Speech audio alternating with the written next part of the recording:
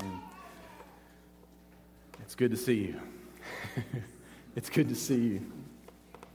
I didn't realize how good it would be to see you. And I think it's the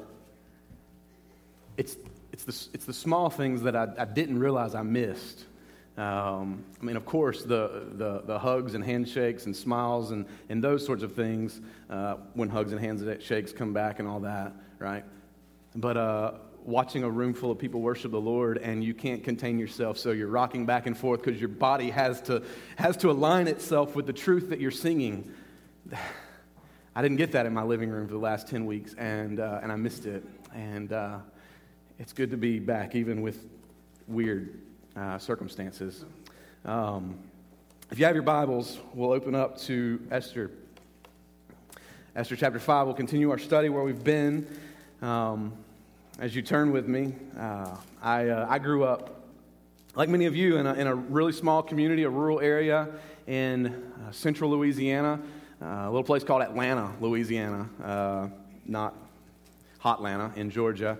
Tiny little place. They had a Class C high school. That tells you how small it was. That only had basketball, so no football, no baseball. We didn't even know what a soccer ball was.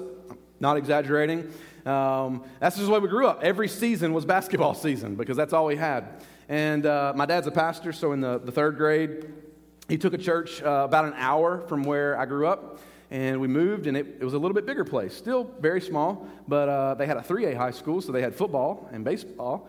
And I was immediately fascinated by this football thing, this new sport with this funny-shaped ball. And so in 7th grade, when all of my buddies went out for the team and tried out for the football team, I joined them and went and tried out. Now, believe it or not, I was the same height I am now in the 6th grade, and so the coaches had incredible aspirations for me. They thought, man, this kid's tall, he's got decent hands, he can catch the ball, maybe a wide receiver or a tight end.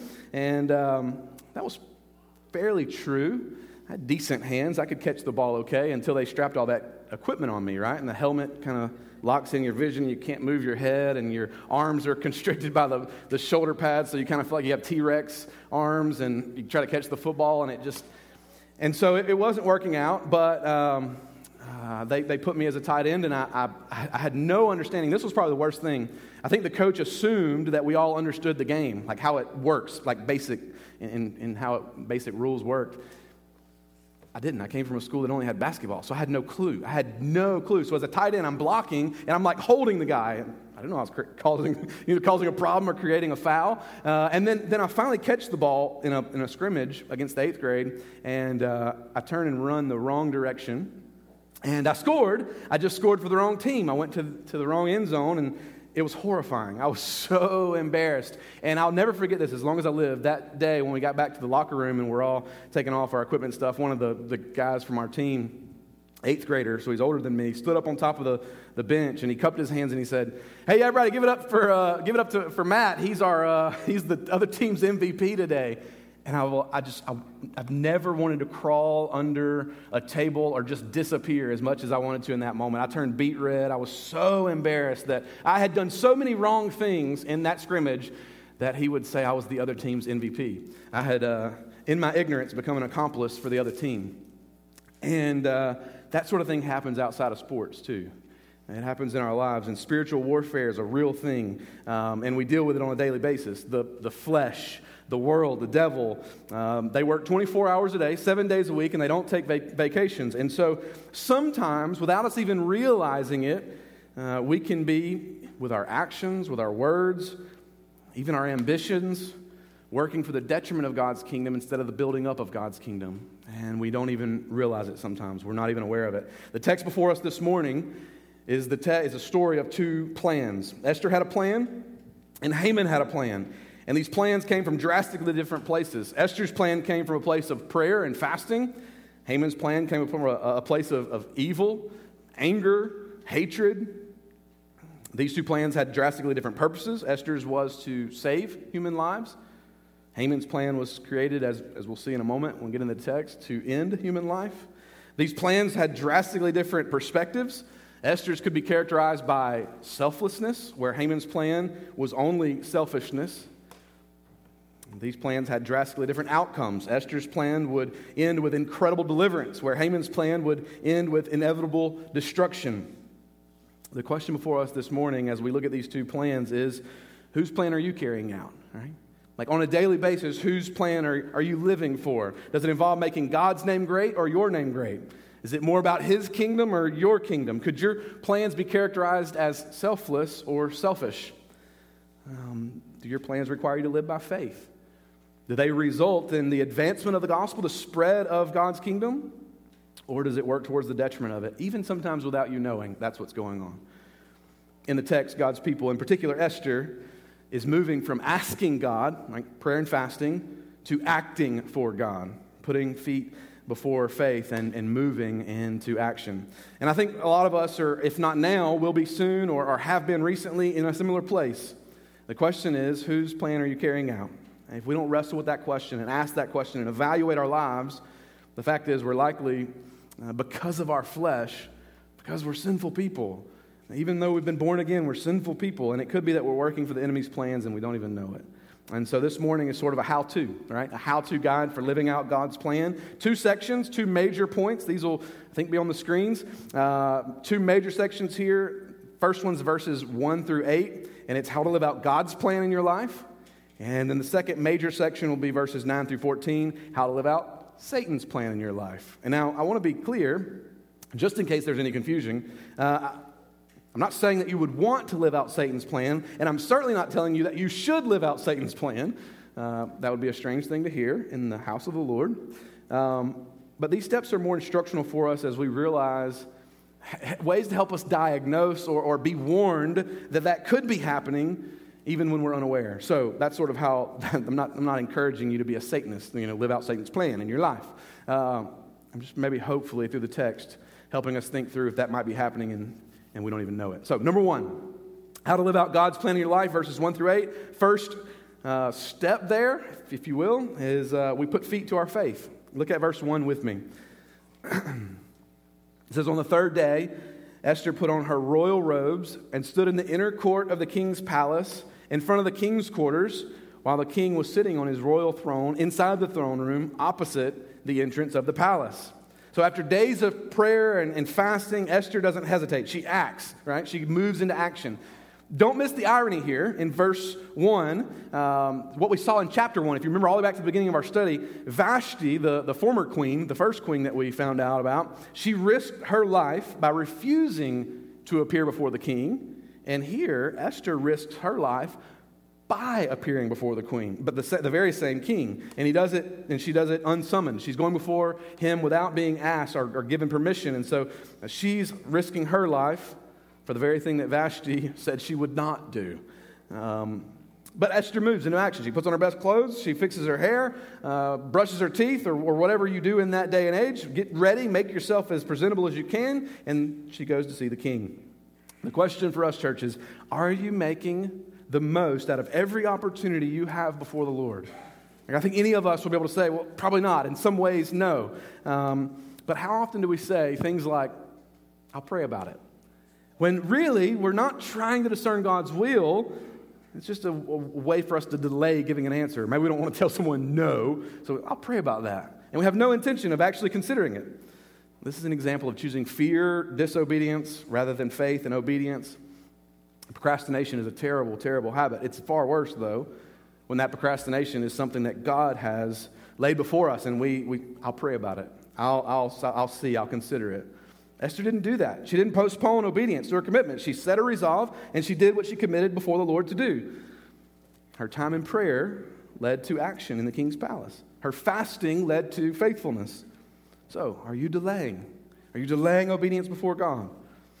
Let Christ's plan, let His presence in your life, and let His promises to you provide the courage to obey what He's commanded from you. And here's the thing, and here's why this is important. It's why it's important that we get this truth today.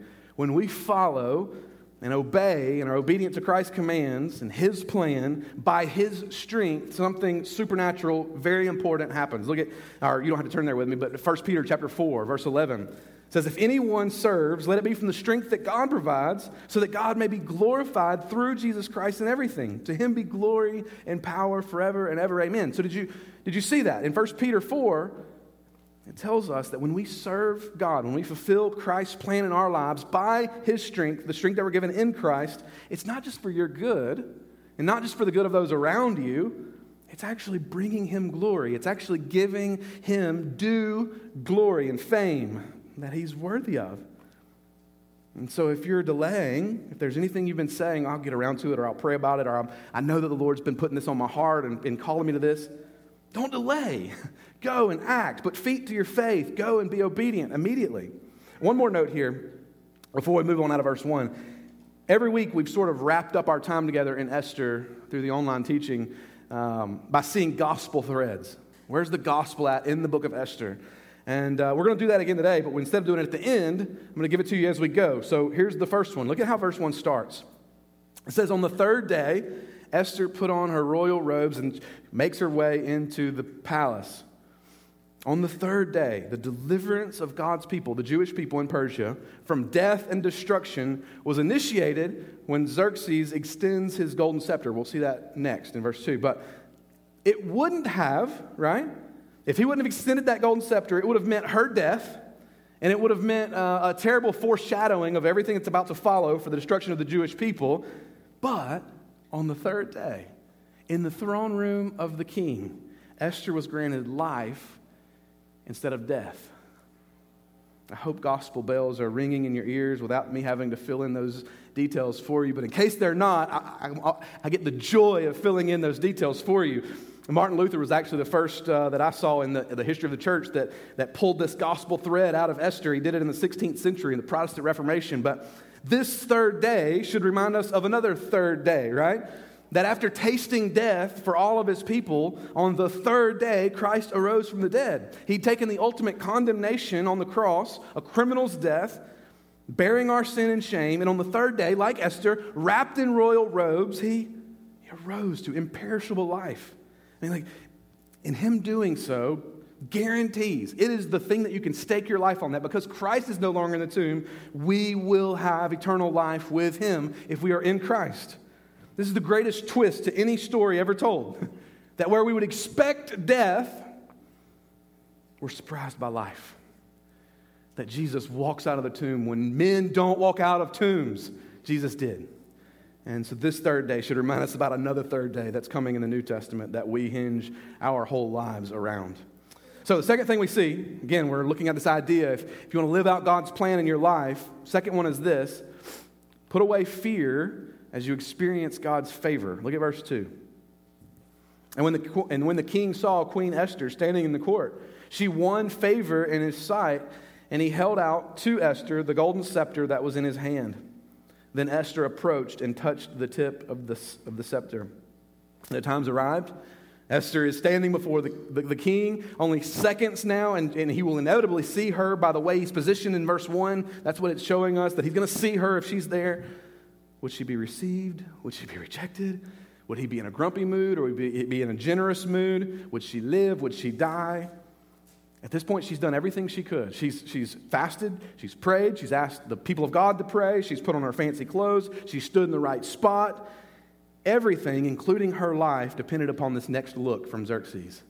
And he looks. Can you relate to that? In any sense, you were acting in faith, you'd prayed about something, you'd spent time asking the Lord, don't let me miss it, help me to follow, I want to follow you carefully and clearly.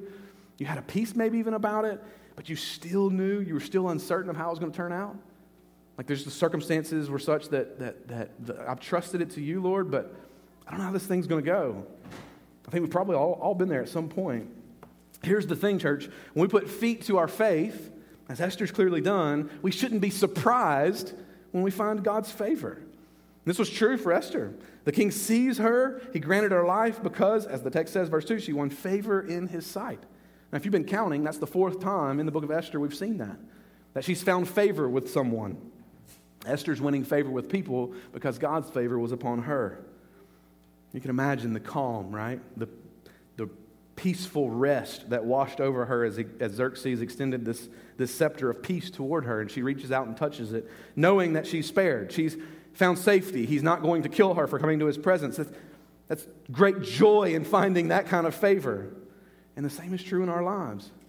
As you obey Christ, believer, as you put feet to your faith and follow the commands of God, recognize His favor upon your life and let that bring you incredible rest and peace and confidence. Now, I want to be clear. His favor may not look like the circumstances of your life always being peachy and exactly what you would have chosen for yourself. Just because you have the favor of God on your life doesn't mean that your circumstances are going to be rosy. His favor is that He'll never leave you, never forsake you, never abandon you. His favor is as a believer, as a child of God, you are His son or daughter. Listen, church, that's the favor of God. That you'll never again be an orphan. You'll never again be an enemy of the living God. That's the favor that we can rest in. That's what His favor looks like. And so no matter what our circumstances are, that's the truth that brings us peace and rest, that you're safe, you are loved.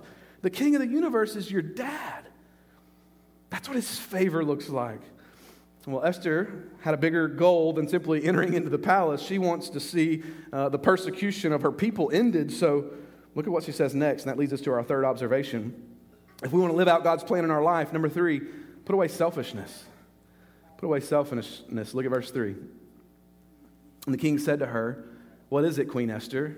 What is your request? And it shall be given you, even to half of my kingdom." Now, in this moment, Esther has a decision to make. It's clear that Xerxes has spared her life. She knows she's not going to be at least killed for going into his presence, which is a huge sigh of relief. And that for some reason, even though they haven't been together for a month, right? That's what we learned last week. She hasn't been with the king in a month.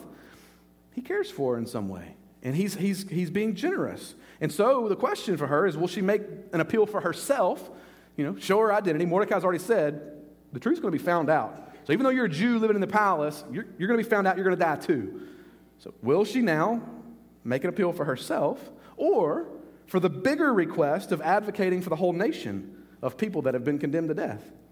It's sort of this give an inch, take a mile kind of thing. Like, all right, I found some peace, some generosity here, so how much should I ask for? Maybe my own neck is enough here. And then there's this statement from Xerxes. Like, was he really willing to give up half of his kingdom? That's huge. If you need a reminder, that's basically the known world at this time, except for Greece, because he went down and tried to fight Greece, and they handed it to him. But besides them, this is a huge, massive empire. Is he really going to give her half the empire? I mean, this doesn't seem like the kind of fellow that would be that generous. And yet he repeats the phrase. He says it 3 times in the book total. So it's not just a slip of the tongue. Well, what we learned from history is this was sort of a formality. This was a way of showing that you're offering generosity, even extreme generosity, but it wasn't a blank check. Now, if you remember, fast forward to the New Testament, and I'll show you how this is just a figure of speech. You see it in the New Testament as well, right? Like Herod makes this same gesture to Herodias' daughter, who dazzled him with her dancing. And her request was she wanted the head of John the Baptist, and he delivered. Right? Like that's in the New Testament. So we see this language again. In Esther's case, this is a window of opportunity for Esther to say that what she really desired was not his possessions, but for the protection of her people. She wanted her people to go free. So would she be selfless, put away selfishness and act on behalf of her people, or just save her own neck? And I think there's some truth here that we need to realize for our own lives as well as we make applications. We want to trust the Lord and walk in His plans for our life. Selfishness, listen close, is always a clear sign that we're being fueled more by the desires of this world than the commands of Christ. Think about any time that you've been selfish in your life. Are you living for yourself in that moment, or are you dying to self? You're living for yourself. Selflessness, I'll be careful in those two because they sound the same. Selflessness is always a mark of those that God is using to build His kingdom. You don't always see selfish people, or you never see selfish people that God's just propelling forward to use mightily for His kingdom, because God said, blessed are the meek, those that wouldn't be selfish. So if you want to gauge spiritual maturity, like especially think of our circumstances and our context and the world we're living in right now and all of the drama that surrounds this whole pandemic thing. Like, you want to gauge someone's spiritual maturity? Tell me how they respond, how they act when they don't get their way. Like, let that selfishness gauge show you something about your spiritual maturity. And think about the language we see in the New Testament. I mean, Paul tells the church at Corinth that he would gladly spend and be spent for them. That doesn't sound like selfishness. Think about what he tells the church at Colossae. I mean, this is not just a one-time thing with the church at Corinth. He tells the church at Colossae that he was commissioned to be a servant of God on their behalf, and he rejoiced in his sufferings that he endured for their sake. Doesn't sound like self-centeredness there.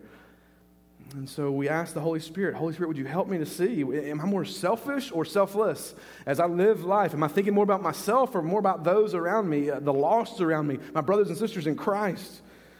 If we're going to live for God's plan, we must be a selfless people. And then number 4, this is the last one. And this is not an exhaustive list either. I should have said that from the beginning. Like, these are 4 that we see in this text, but I think they're a litmus test or a gauge for if we're walking in God's plan. But they're certainly not an exhaustive list. But number 4, we see this in verses 4 through 8. Put your brain to work and be strategic, right? Look at verse 4.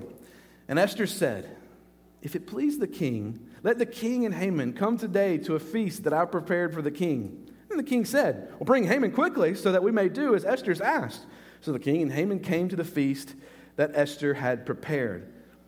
So Esther's alive. She has the king's attention. He's extended the rod of peace. And so she now can plead her case on behalf of her people. But just as we think she's about to ask for the king to strike down this death decree, she instead invites him to a feast with none other than Haman. I mean, like, what in the world is going on here? People are in peril. They're literally being condemned to death, and she's throwing a party. And if there's one thing we learn about the Persians in the book of Esther, it's that these folks love to party, right? Over and over. Almost every chapter we've seen a feast or a party of some kind. Well, in her defense, it's often been said that the way to a man's heart is through his stomach. So maybe the idea isn't so bad. I'll get him fed, and then I'll make my request. But really, though, what's going on here? Like, as we try to discern what's happening in the book of Esther, is she delaying? Is she stalling? Did she lose her nerve, and now she's sort of backing out?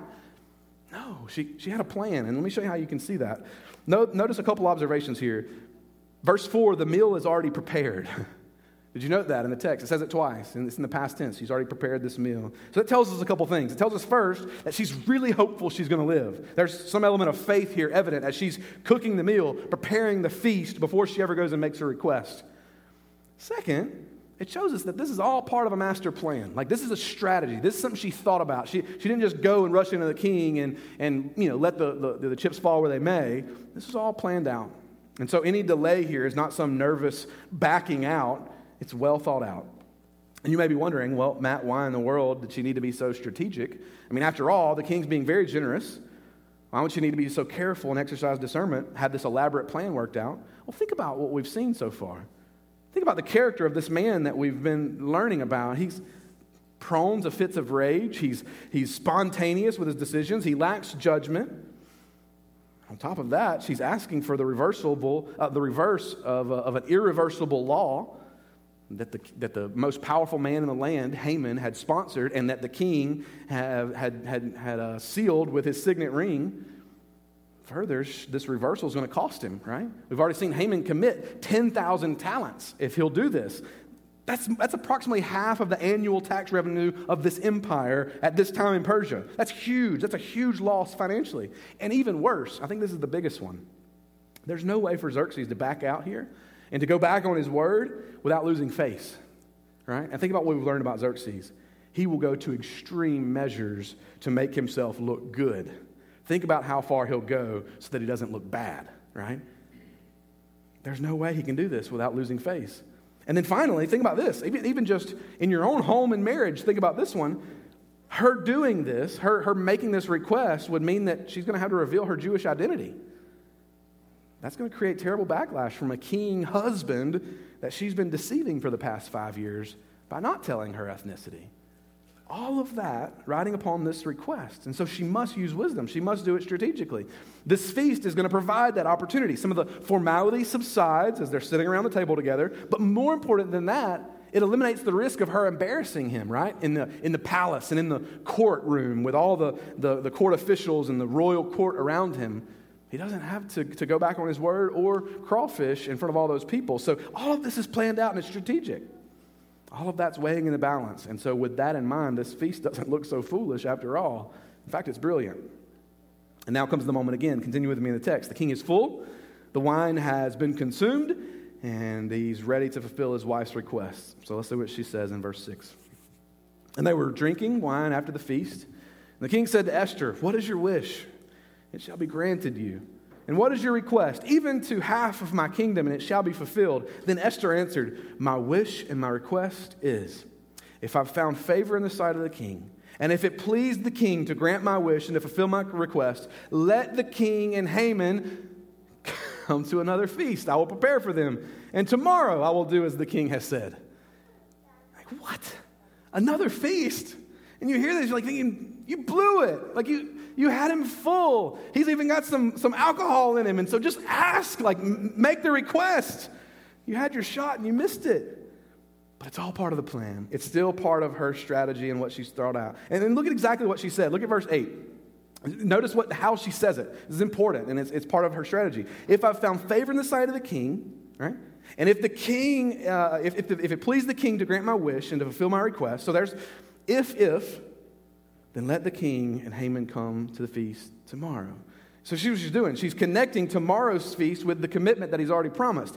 If the king really wants to do, if you're really committed to doing what you've said and given this request, then tomorrow's attendance will be the assurance of that. Come to tomorrow's feast. And so you see what happens, right?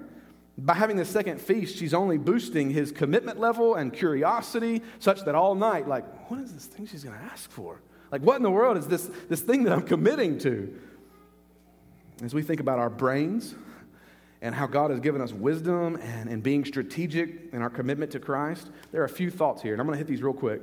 A few thoughts that I think we can apply and take away in our lives. First is this, and these won't be in your notes. These are just sort of, these are for free.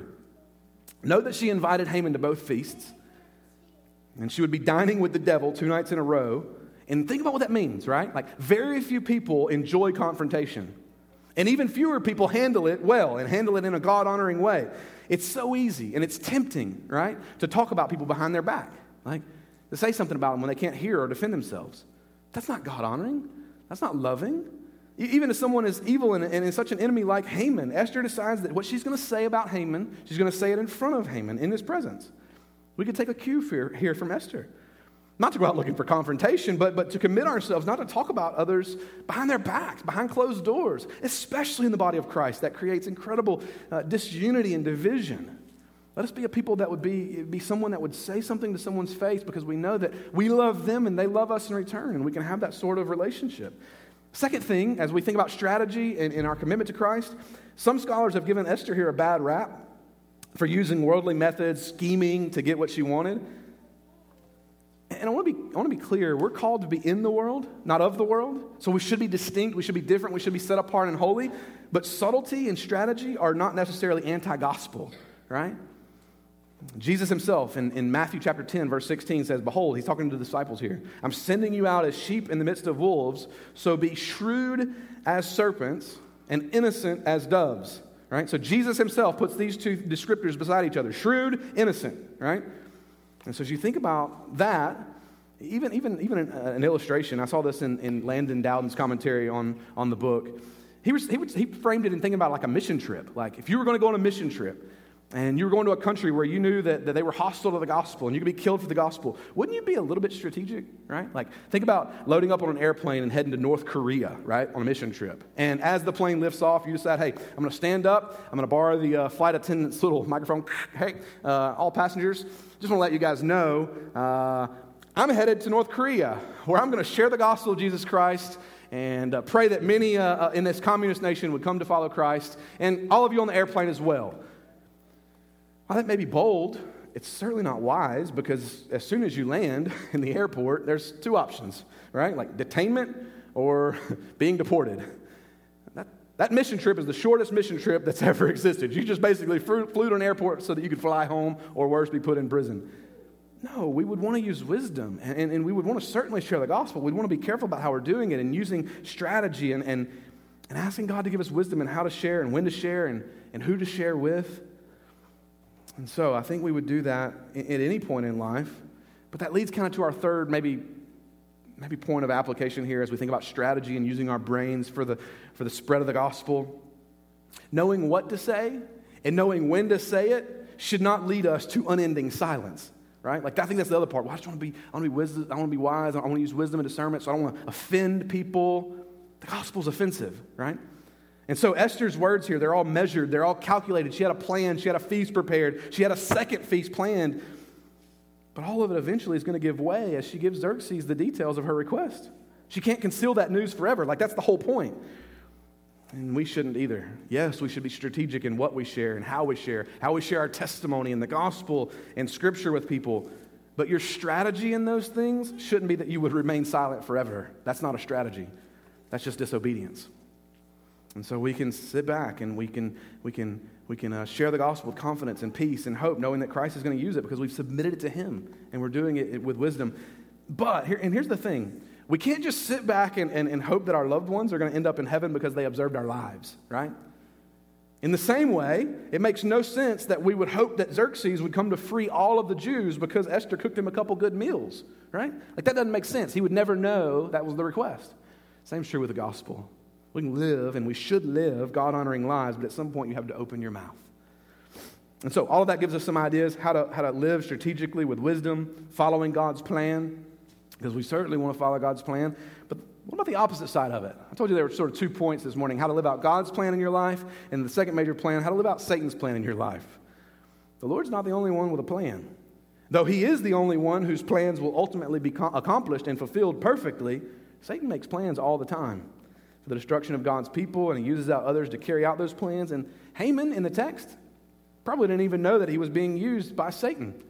He probably didn't even know that he was doing Satan's bidding and work, trying to wipe out the messianic lineage. I mean, think about that. That's what's going on here, right? If Haman's plan is accomplished, the line of Jesus is cut off.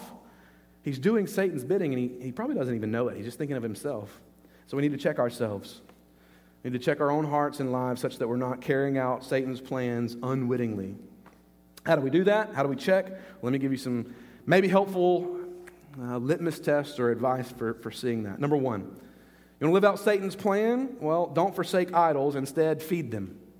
Don't forsake idols. Instead, feed them. Look at verse 9.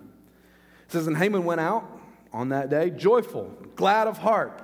But when Haman saw Mordecai in the king's gate, he neither rose nor trembled before him. He was filled with wrath against Mordecai.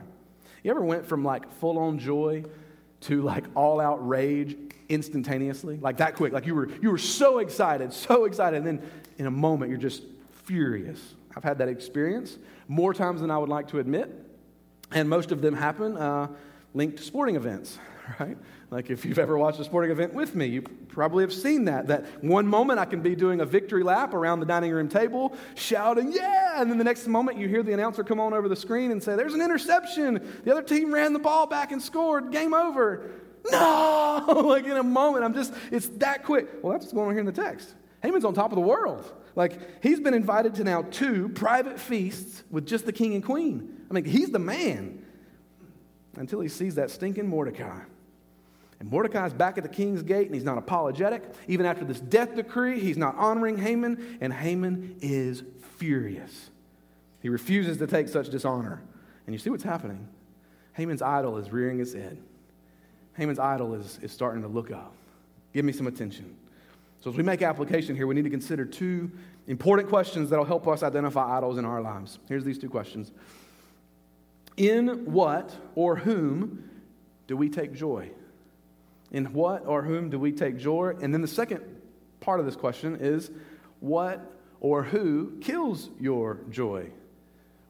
On the night that Jesus, the night before his death, Jesus was with his disciples, and this is what Jesus said. Listen real carefully, because this is incredible application for us as we think through idols, practical idols in our lives. Jesus says, he's telling the disciples, you also will have sorrow now, but I'll see you again. Your hearts will rejoice. And then listen to what he says. And no one will take away your joy from you. So Jesus is connecting for the disciples that at some point in the near future, they're going to experience sorrow at his death, but at some point in the near future, They would be reunited with him and have irrevocable joy. Joy that can't be broken. John Piper calls this, the birth of Jesus, the dawning of indestructible joy, because the joy that Jesus brings into the world is a joy like none other. Why? Because it can't be taken away. It can't be destroyed. Like if you have the joy of Christ, the salvation of Christ, I'm not going to say your life's always perfect and joy-filled and that you're just on top of the world all the time. Your emotions are great, the circumstances are great, but the joy that Jesus brings is an everlasting, indestructible joy. So let me ask again. Do you have complete and indestructible joy? You'll only find that in Christ. Haman didn't have that. The sources of his joy was his pride, his power, his having dined with the king and queen. Those were his idols. Those were the things that he took joy in. And those earthly possessions, those pleasures, they don't have the weightiness. They don't have the weightiness to sustain joy forever. That's why they come and go. That's why in one moment he's furious such that he would kill someone. They simply don't have the power to create unending joy. So what's the source of your joy? It'll either be Jesus or it'll be something else. And if it's something else, then that's an idol in your life that needs to be destroyed, not fed. If you want to follow Satan's plan, just fuel your love for those idols instead of forsaking them. If you want to keep on with Satan's plan, number two, don't forsake pride, instead fuel it. Don't forsake pride, instead fuel it. Look at verse 10. Nevertheless, Haman restrained himself, and he went home, and he sent and brought his friends and his wife Zeresh. And Haman recounted to them the splendor of his riches, the number of his sons, all the promotions with which the king had honored him, and how he had advanced him above all the officials and servants of the king. And then Haman said, "Even Queen Esther, let no one but me come with the king to the feast that she had prepared. And tomorrow also I'm invited by her together with the king." Look at verse 13, though. "Yet all of this is nothing to me, so long as I see Mordecai the Jew sitting at the gate." Haman didn't just want to be somebody. He was convinced that he was somebody, right? Like Mordecai, again, refusing to show honor. It makes him furious. What does Haman do? Well, he takes a play out of Xerxes' playbook. He goes back home. He invites a bunch of friends over. He gets his wife to come out. And why? Well, so that he could tell them how great he was. Like he does the same thing Xerxes does in chapter 1. He throws a party so that they could see his glory, his greatness, and they could bask at how awesome he is. Verse 11, his significance, his security were found in honors and awards and possessions and privileges that he enjoyed. In other words, if you want to follow Satan's plan for your life, just be prideful. Like pride is one of those things, it's one of those sins that we don't hear a lot about. Like, probably not many sermons just on pride or Sunday school lessons just on pride. But and the reason for that, I think, is because if we're honest, it hits close to home for all of us in some manner, in some respect. One scholar said this: pride is one of the greatest sins because it makes us treat God's gifts as if they rightfully belong to us and were created by us. Our pride robs God of his right to be acknowledged as the source of all good that we know and enjoy. Our pride is a form of dishonesty, since it gives us false views of ourselves and our importance. Listen to this. It is frequently the substitution and exaltation of ourselves in the place of God. That's pretty serious. For a sin that we so often just like, this one's a little small sin. It's kind of like little white lies, a little pride in my heart. It's not that big a deal. No, it's a huge deal. You're substituting yourself for God. If you want to follow Satan's plan for your life, then just have Haman's attitude. All eyes on me. Look how great I am. Look at all the things I've accomplished. And James 4:6 says, God resists the proud, but he gives grace to the humble. So which one do you want to be? Someone that God would resist or someone that God gives grace to? Well, how do we feel humility? If pride is that, if pride is the downfall, if pride is the indicator that we're following Satan's plan, how do we feel humility and avoid sinful pride? Well, I think one practical thing, at the end of every day, just try this next week. At the end of every day, before you go to bed, think carefully and give God glory for every evidence of his grace in your life. Now, you can do this by yourself in your mind and in your own heart. You can do it with your spouse or if you have kids.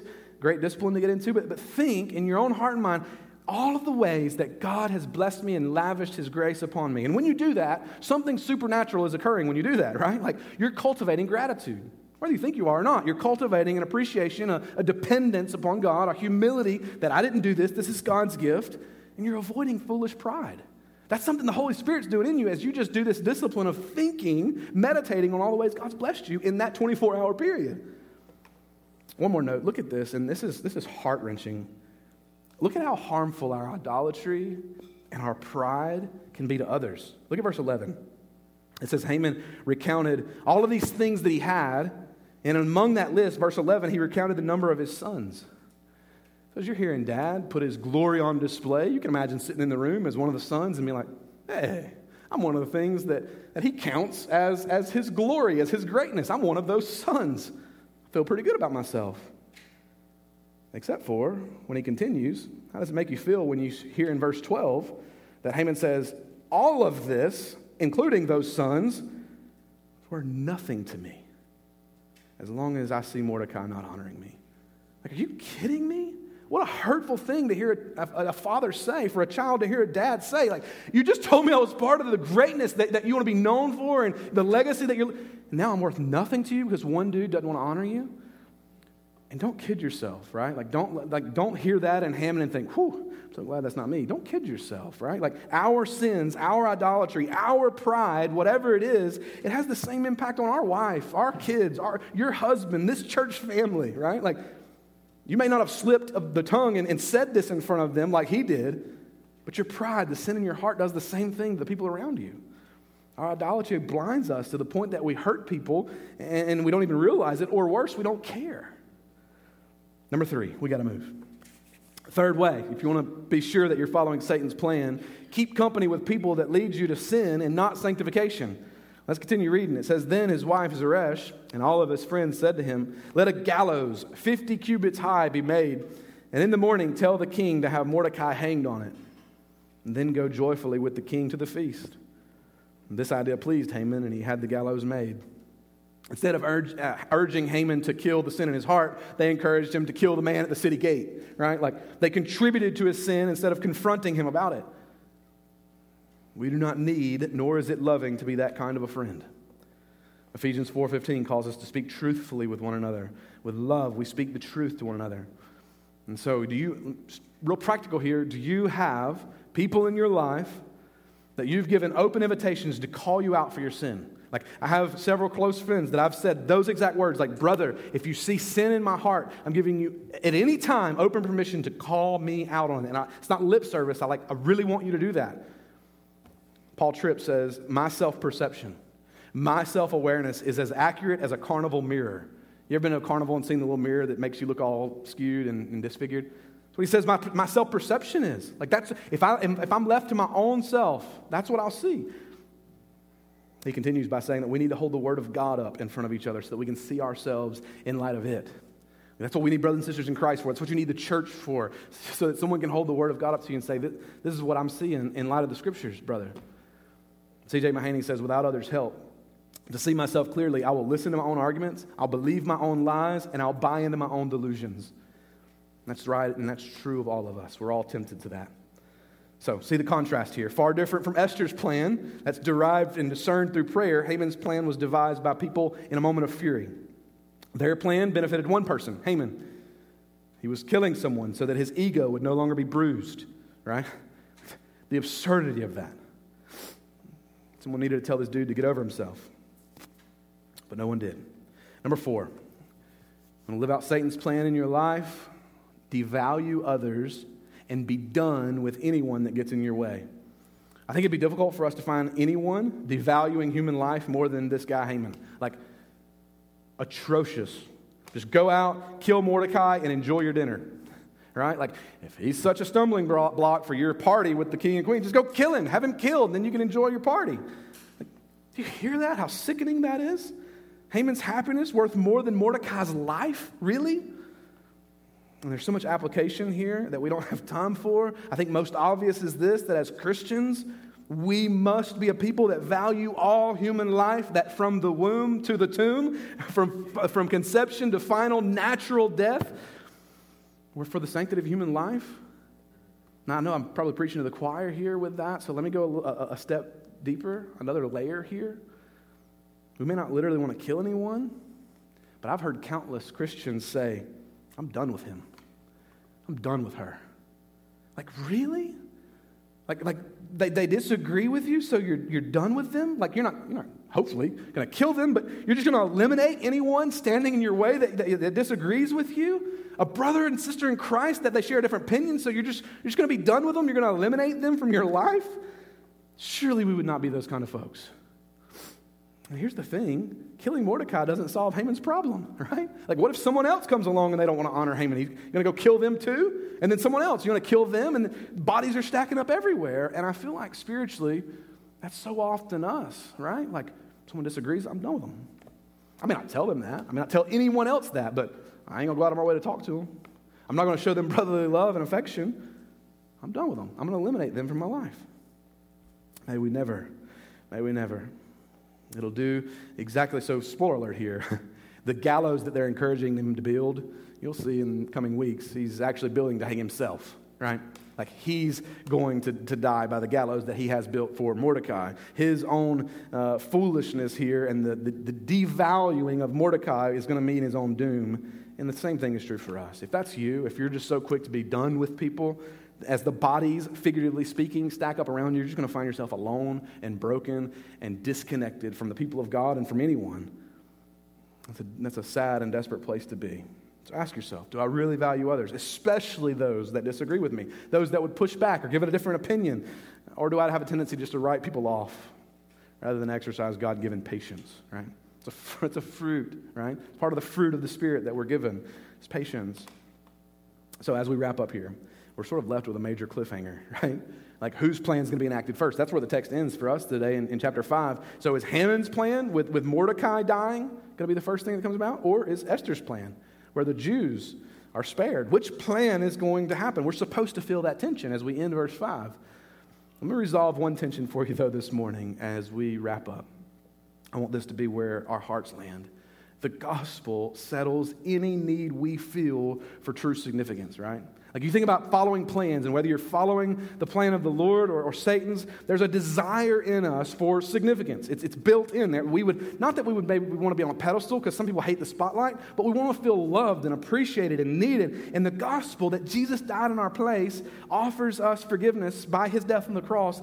That reality is heavy enough to obliterate any idol that you feel your heart longing for. Like today, it can free you of those things, of those desires, those tensions that you feel in your heart.